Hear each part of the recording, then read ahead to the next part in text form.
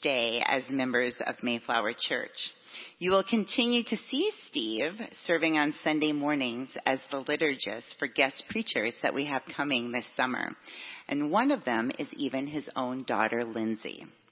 Today, to celebrate Steve's time with us on staff, we are going to have cake, as you do in church, after the service in the atrium. So we hope that you will all come and join us. And now I'd like to invite Julia up for the moment for music.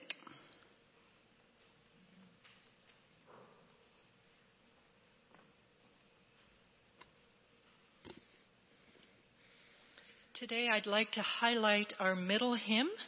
It's a new hymn for me, so I imagine it might be a new hymn for you as well, although it is in our hymnal. This was a recommendation by Steve when we were in staff meeting this week. I said, can you suggest a hymn that will fit well with what you're preaching this week? And he just said, well, Let Our Hearts Be Broken. Do you know that? And I said, no. And turned out it's in our hymnal.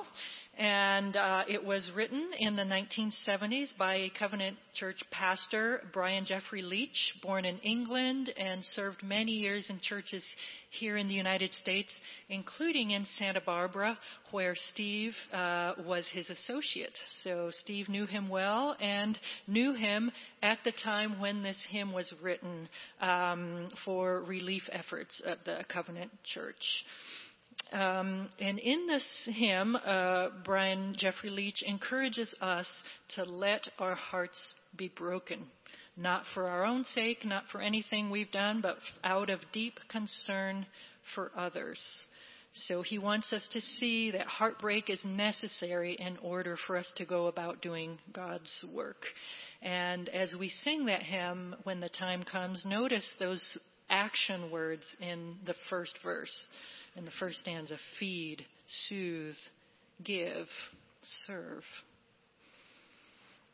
If you have other questions or if you want to know more about this pastor, composer, author, talk to Steve during our coffee hour.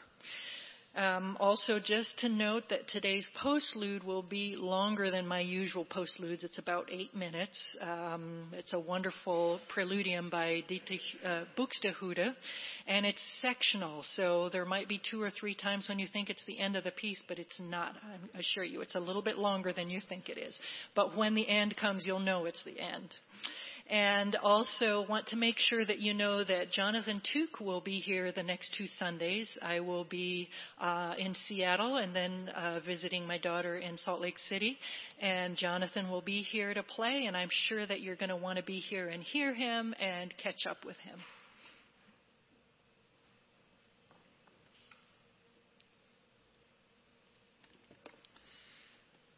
We've come this morning to worship together as a family of God.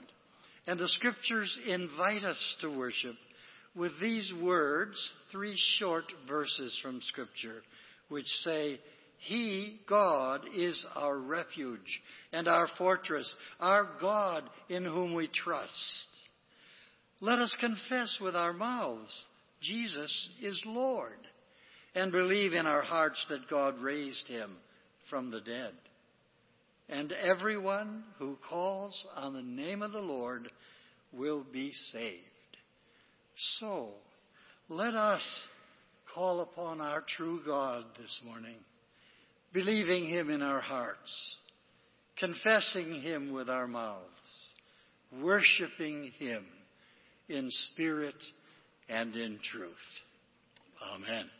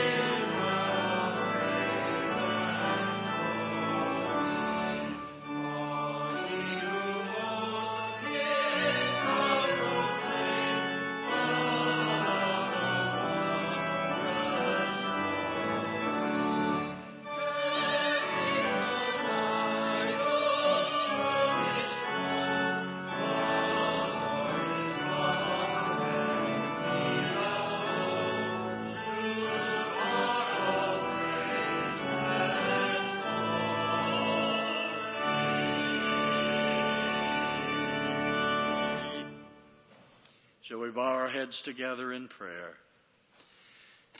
O gracious and holy God, give us diligence to seek you, wisdom to perceive you, and patience to wait for you. Grant us, O God, a mind to meditate on you, eyes to behold you, ears to listen to your word, a heart to love you, and a life to proclaim you. Through the power of the Spirit of Jesus Christ our Lord, we pray. Amen.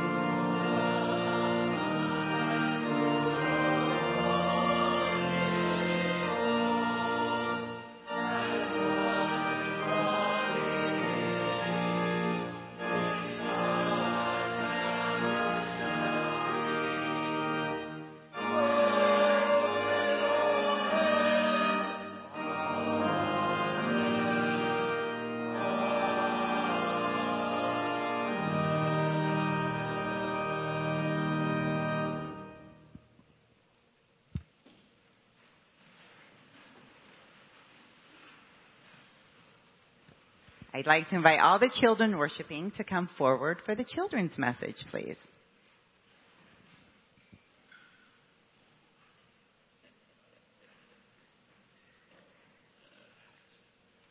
Hi, Tinley. Hi.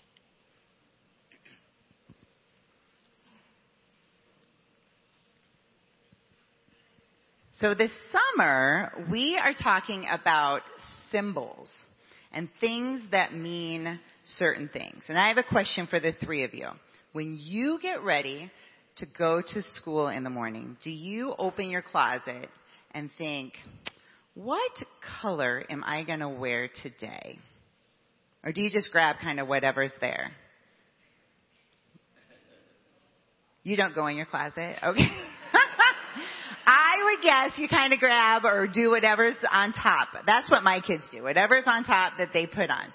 Well, did you know that oftentimes, what are the pastors usually wearing? In the summertime, they're wearing their suit coats. But what color what are they usually wearing?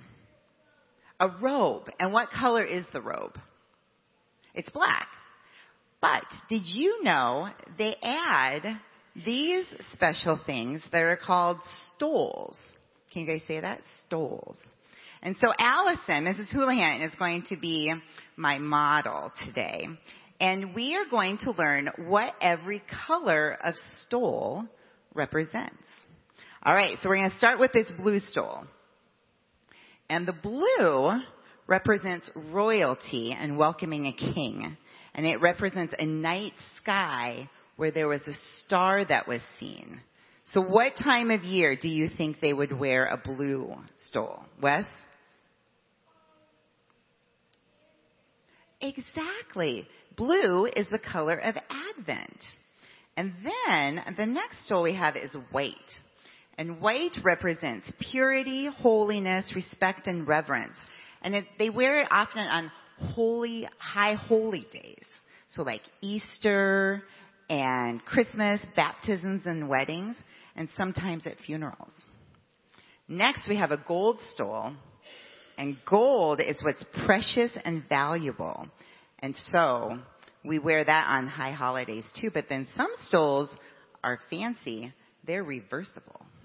So you guys are learning all the tricks of the trade here this summer. So then that reverses into the color purple. So purple represents pain and suffering. And it represents Lent, to represent when Jesus suffered on the cross. This next stole is one of my favorites. It's red to represent Pentecost. And Pentecost we just celebrated. And if you remember, it's when everyone spoke in all sorts of different languages. So if you look at the pattern, it's all different patterns. But then here in the cross, it's all brought together because we all come together through Christ. And then we have the green stole. And I think sometimes we see the green stole more than the other colors because it means renewal of life, promise of new life, and it's used during Epiphany, or what they call ordinary times. And so now when you come to church, you're able to kind of tell what time of year it is by what color stole that the pastors are wearing, and you know what it means. Will you pray with me, please? Lord, we are so thankful for the gift of color and the gift of symbols and the gift of your calendar that takes us through life with you. May you continue to bless us on these beautiful sunny summer mornings. In Jesus' name, amen. I am going to dismiss the three of you with Mrs. Houlihan to Sunday school. You can just take those. You guys can kind of stand up.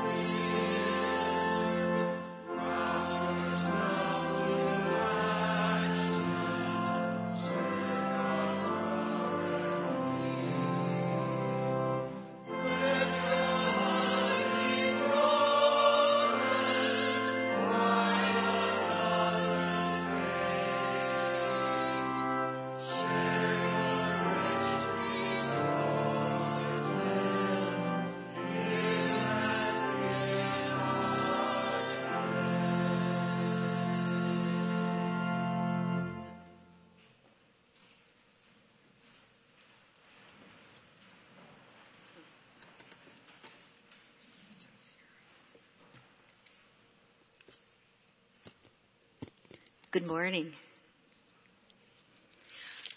Today we will have our scripture lesson from Isaiah and also from Luke.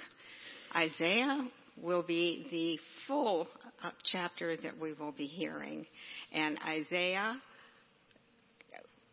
will be found in our Pew Bible on page 487. Page 487. And beginning with Isaiah's commission, Isaiah 6. In the year that King Uzziah died, I saw the Lord seated on a throne, high and exalted. The train of his robe filled the temple. Above him were seraphims, each with 6 wings. With 2, they were covered their faces. With 2, they covered their feet. And with 2, they were flying. And they were calling to one another, "Holy, holy, holy is the Lord Almighty. The whole earth is full of his glory." At the sound of their voices, the doorposts and thresholds shook the temple, and it was filled with smoke. "Woe to me," I cried. "I am ruined, for I am a man of unclean lips, and I live among a people of unclean lips. And my eyes have seen the King, the Lord Almighty." Then one of the seraphims flew to me with a live coal in his hand, which he had taken from the tongs of the altar. With it, he touched my mouth and said, "See, this has touched your lips. Your guilt is taken away, and your sin is atoned for." Then I heard the voice of the Lord saying, "Whom shall I send, and who will go for us?" And I said, "Here am I. Send me." And he said, "Go and tell this people, be ever hearing, but never understanding. Be ever seeing, but never perceiving. Make the heart of the people calloused, make their ears dull, and close their eyes. Otherwise, they might see with their eyes or hear with their ears, understand with their hearts and turn and be healed." Then I said, "For how long, Lord?" And he answered, "Until the city lies ruined and without inhabitant, until the houses are left deserted and the fields ruined and ravaged, until the Lord has sent everyone far away and the land is utterly forsaken. And though 1/10 remains in the land, it will again be laid waste. But as the terebinth and oak leave stumps when they are cut down, so the holy seed will be the stump in the land." And beginning with Luke 10, verse 1 through 9, Jesus sends out the 72. After this, the Lord appointed 72 others and sent them 2 by 2 ahead of him to every town and place where he was about to go. He told them, "The harvest is plentiful, but the workers are few. Ask the Lord of the harvest, therefore, to send out workers into his harvest field. Go.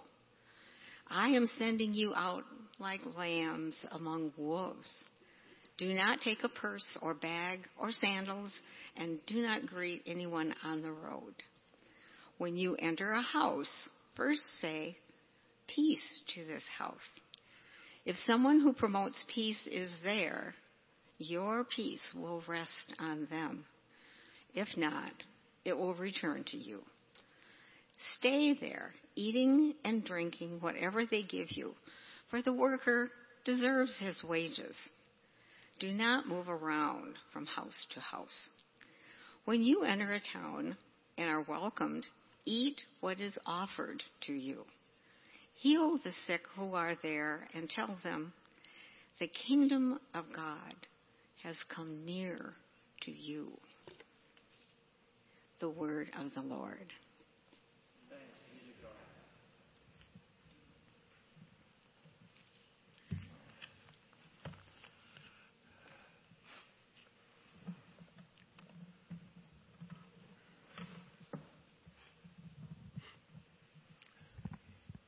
Well, good morning. I do want to say just a word. I didn't know that there would be recognition. We've already said goodbye 3 weeks ago at the annual meeting. This is the last day that I will be on the staff of Mayflower Congregational Church. But it's not a goodbye. I will be here next Sunday morning, and I think after a few weeks you're going to say, "We just can't get rid of this guy." It doesn't mean you have to have a cake every Sunday, but it's great that providing that today. So it's not a day for goodbye. We will be seeing you. But it is a day to say thank you. I wrote in our newsletter that to me, these last 10 months for me have been, I felt perhaps a bit like those wedding guests did at Cana of Galilee, in praising God that the best wine was saved until the end. And that's how I feel about these months in being with you. I graduated from seminary back in 1968 and have been active in ministry almost continually until this day. And I do consider this a day of retirement. My wife may be skeptical. It's about the 6th time, I guess, that we've said that. To sing this song of Brian Leach that we did a few minutes ago is especially meaningful to me.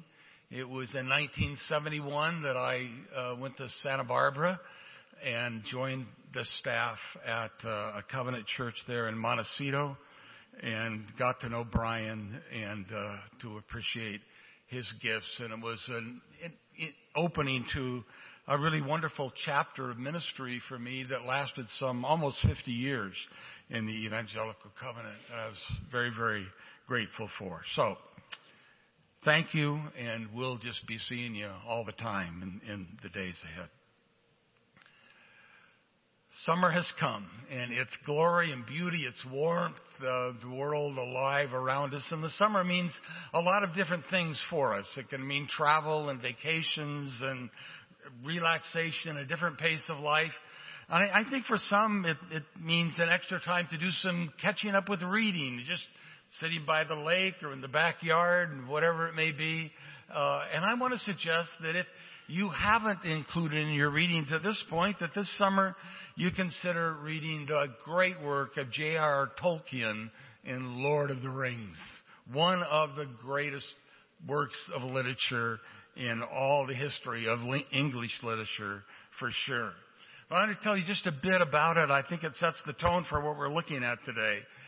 In that great work, Frodo Baggins sets out on a quest.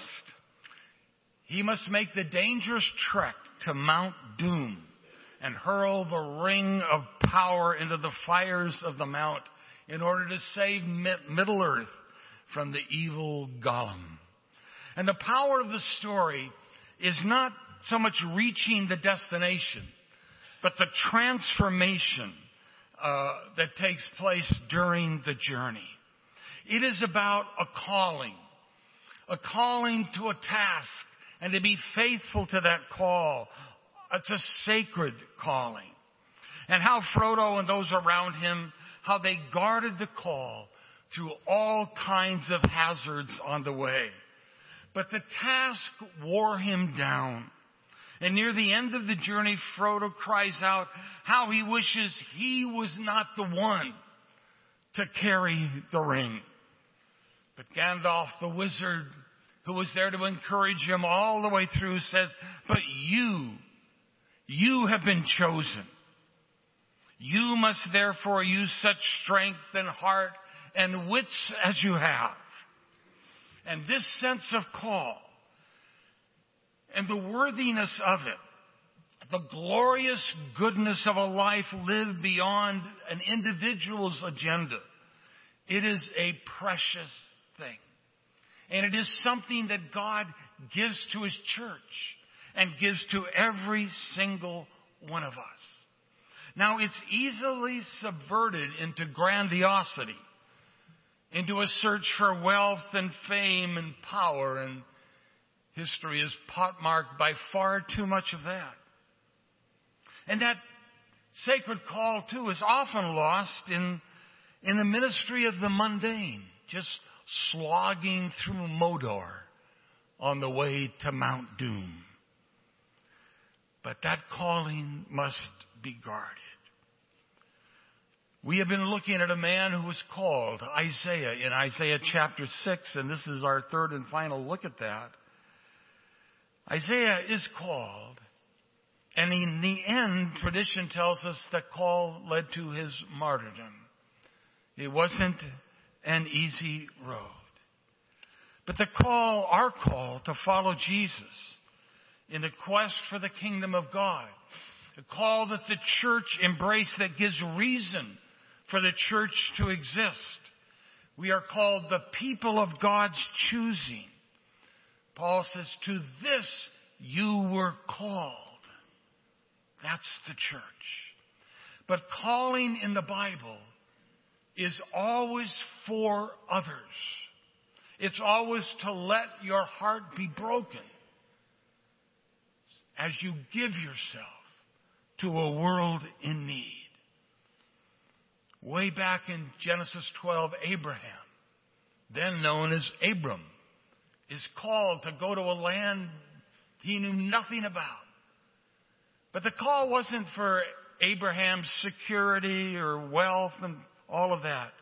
God says to him, by you, all the peoples of the earth will be blessed. It's for everyone in the world, Abraham. Jonah, the reluctant prophet, is told, get up and go to the great city of Nineveh and deliver the message I have given you. Isaiah, in today's text, says, then I heard the Lord saying, whom shall I send, and who will go for us? Jesus gathered his disciples. He was about to ascend into heaven. He would be gone. And he said to them, go into all the world and preach this good news to everyone, everywhere. And in the text that Ellen read in Luke chapter 10, Jesus appoints 72 to go out, and he sends them out 2 by 2. Now, in the Gospel of Luke, in the first 8 chapters 1 to 8, it's focused on Jesus, his birth, his ministry, his miracles, his teaching, and he announces the kingdom of God is here. When he arrives on the scene, he embodies the kingdom of God. And it's just in him, one person. And then in Luke chapter 9, he sends out the 12 on a mission. Now the kingdom of God is expressed by 12 going out. And in the next chapter, Luke 10, that was read for us, now 72 are sent out with the message to take this good news. Don't take a purse or an extra pair of sandals. You just go. The harvest is plentiful. The laborers are few. I'm sending you out, he says, like lambs among wolves. And the gospel begins to go out. From the very beginning, Jesus' followers have to know that mission, going and giving, is what God is all about. Mission, going and giving, is what Jesus and Jesus' followers are all about.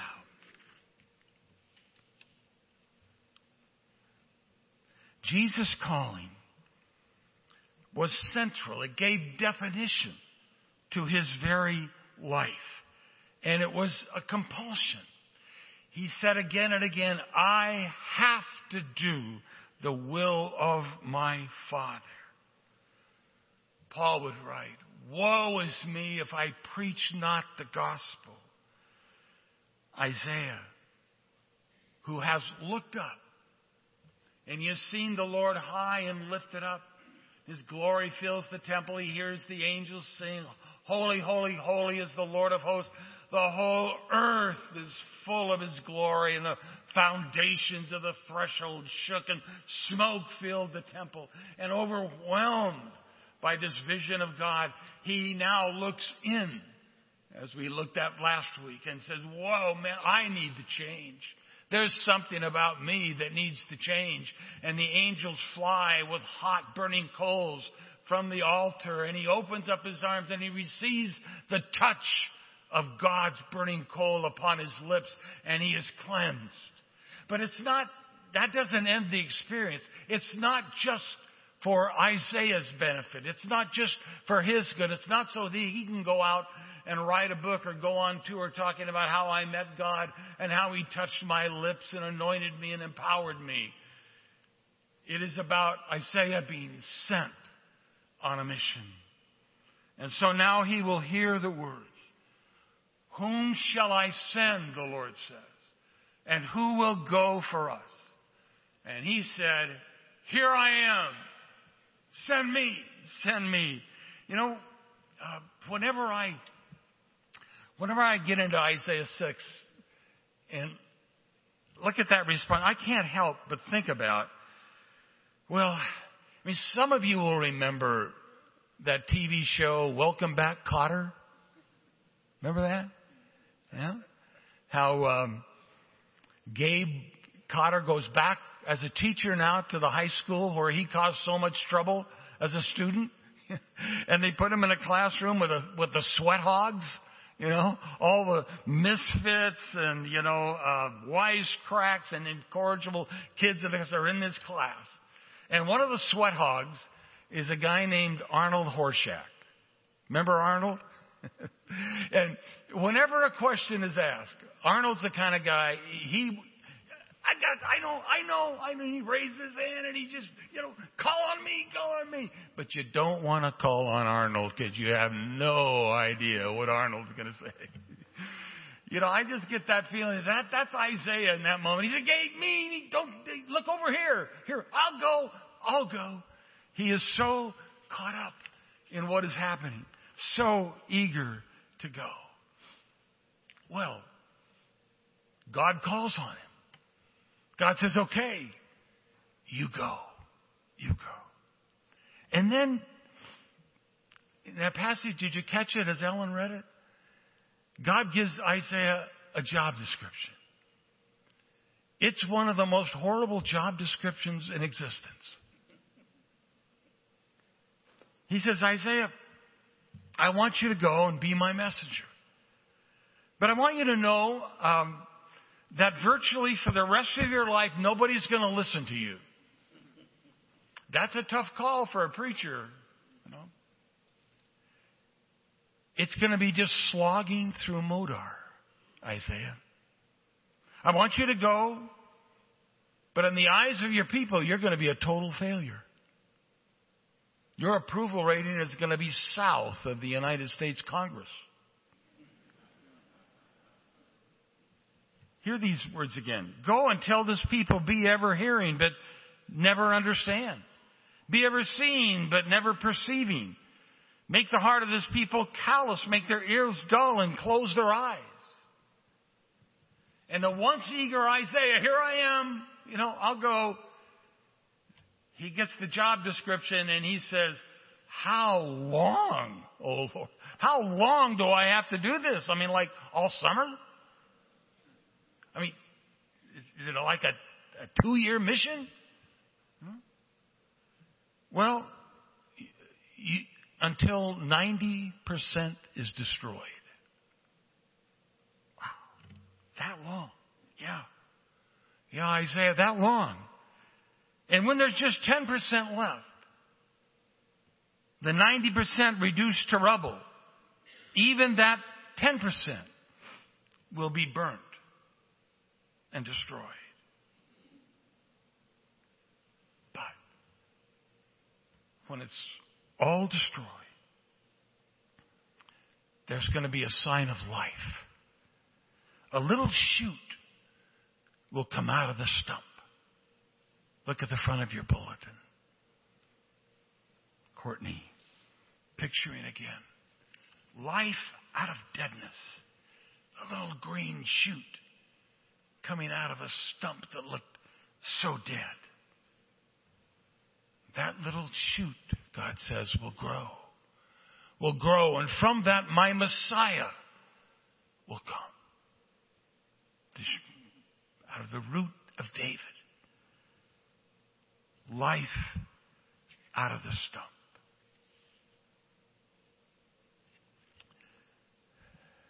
The call of God to the church is to go and to give. It's not just to experience me in your own life, as important as that is. And as important as it is that we get the order straight, that we look up and we see God. And that reality becomes the basis of all that we are. And we look in and say, wow, I need to change. And we open our arms to receive the touch of God upon our life and the burning coal that transforms who we are. And then we look out and we see the need of a broken world.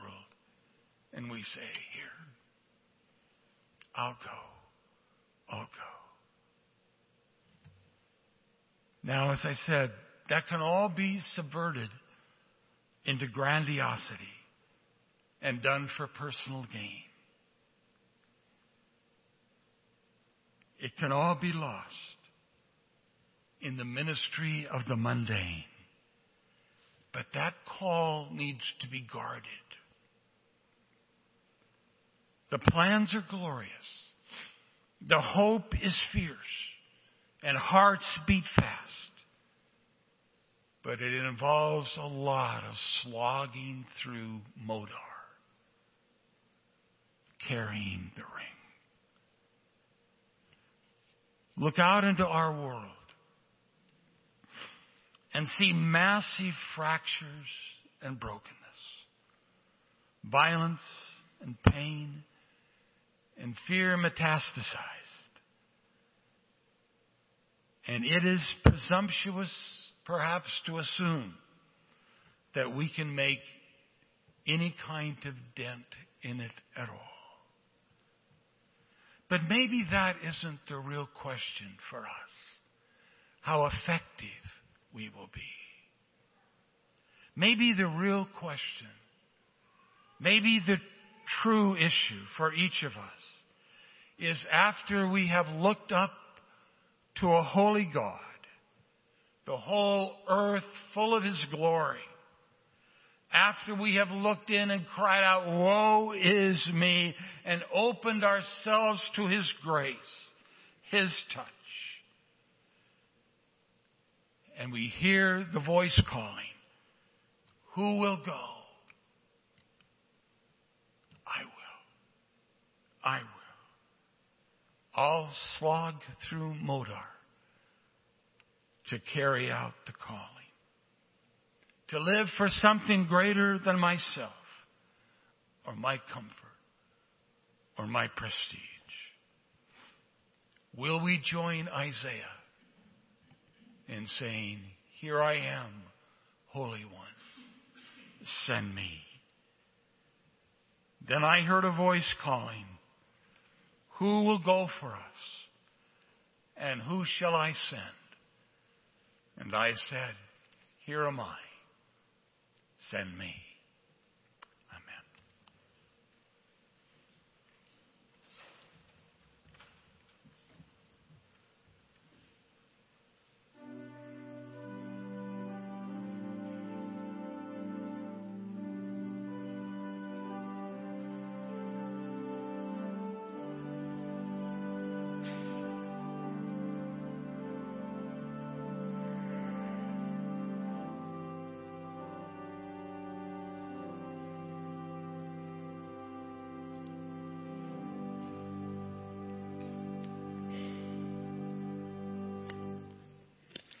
At a young age, I had a grandmother that taught me to tithe 10% of my allowance. She even had me tithe out of my birthday money, which was not easy. And it's still not easy as a grown-up to always be consistent with my tithing. But I find that when I do follow after God's work, that I see Him in my life and the lives around me with such clarity. And this clarity comes not from the money that I gave, but from the heart that I gave it with. So as we come to this time in our service, as we do every week, may our hearts be tuned to God, and may we live lives that give more and more.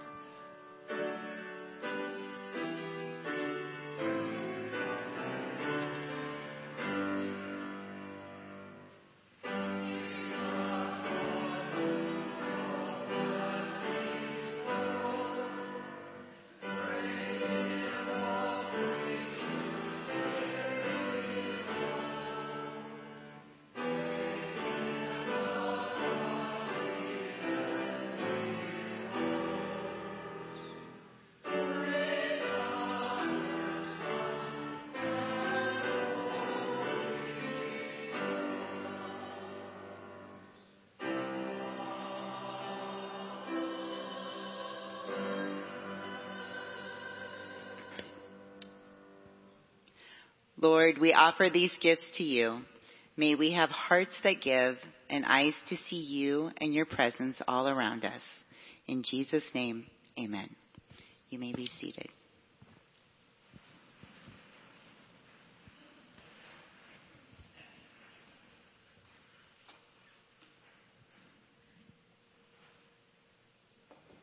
I hope you don't mind that I like to come down and pray with you down where we live. And even though Stephen and I sit up there sometimes, that's not really where we live. There have been 2 requests come that you brought to me today.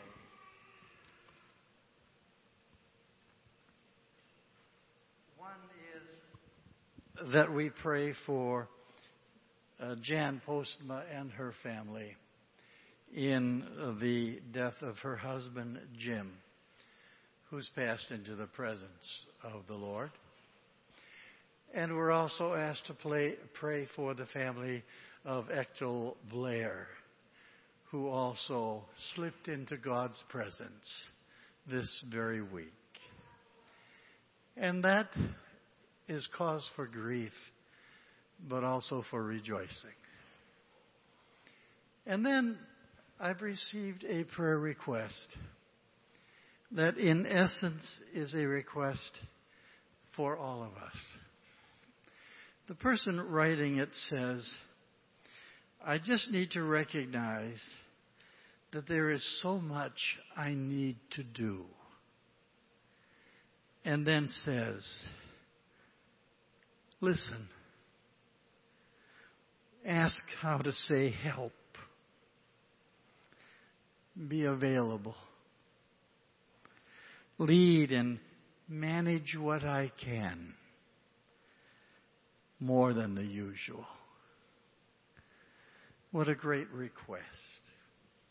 And it's for all of us.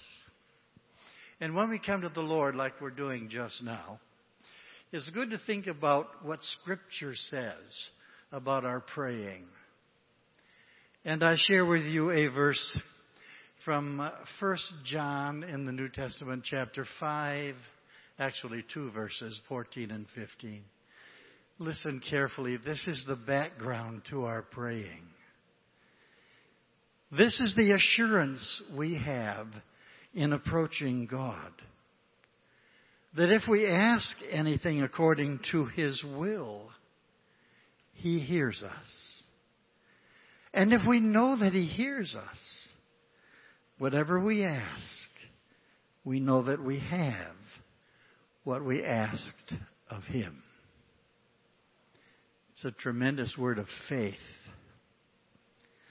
But now, I lift my voice in your behalf as we pray. Gracious, loving Heavenly Father, Creator and Sustainer of the universe, we worship you.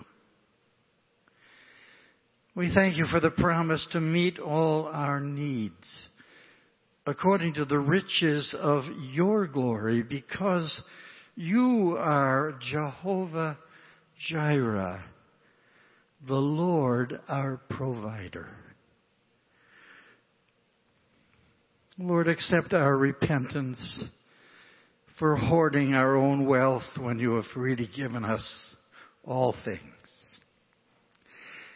Forgive us for closing our eyes and ears to the needs of others because we want more for ourselves. Pardon each of us, Lord, for allowing the material blessings you have given to deceive us into thinking we don't even need you. Lord,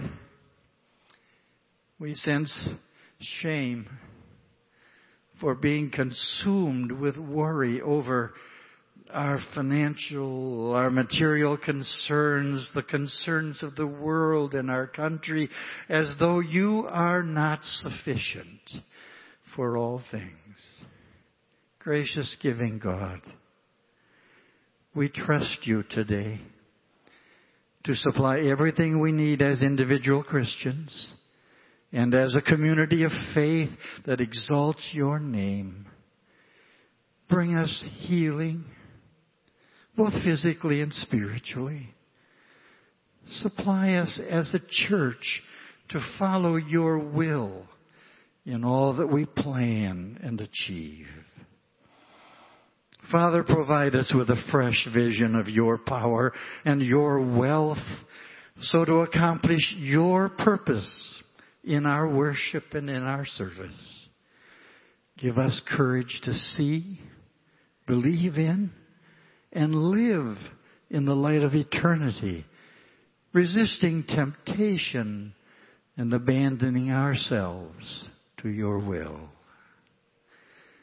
For the glory of your great name, Jesus, we yoke our voices and pray together, saying, Our Father, who art in heaven, hallowed be thy name. Thy will be done on earth as it is in heaven. Give us this day our daily bread, and forgive us our debts, as we forgive our debtors. Lead us not into temptation, but deliver us from evil. For thine is the kingdom, and the power, and the glory forever. Amen.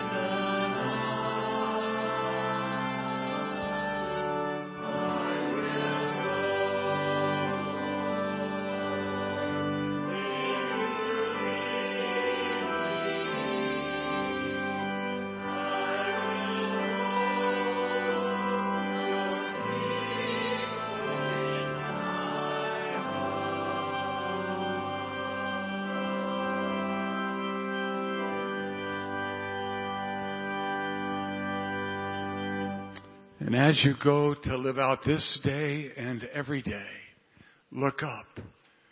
Behold your God. Look in and make room for His grace. Look out on a world in need and go in the name of Jesus. He goes with you to bless and to keep. Amen.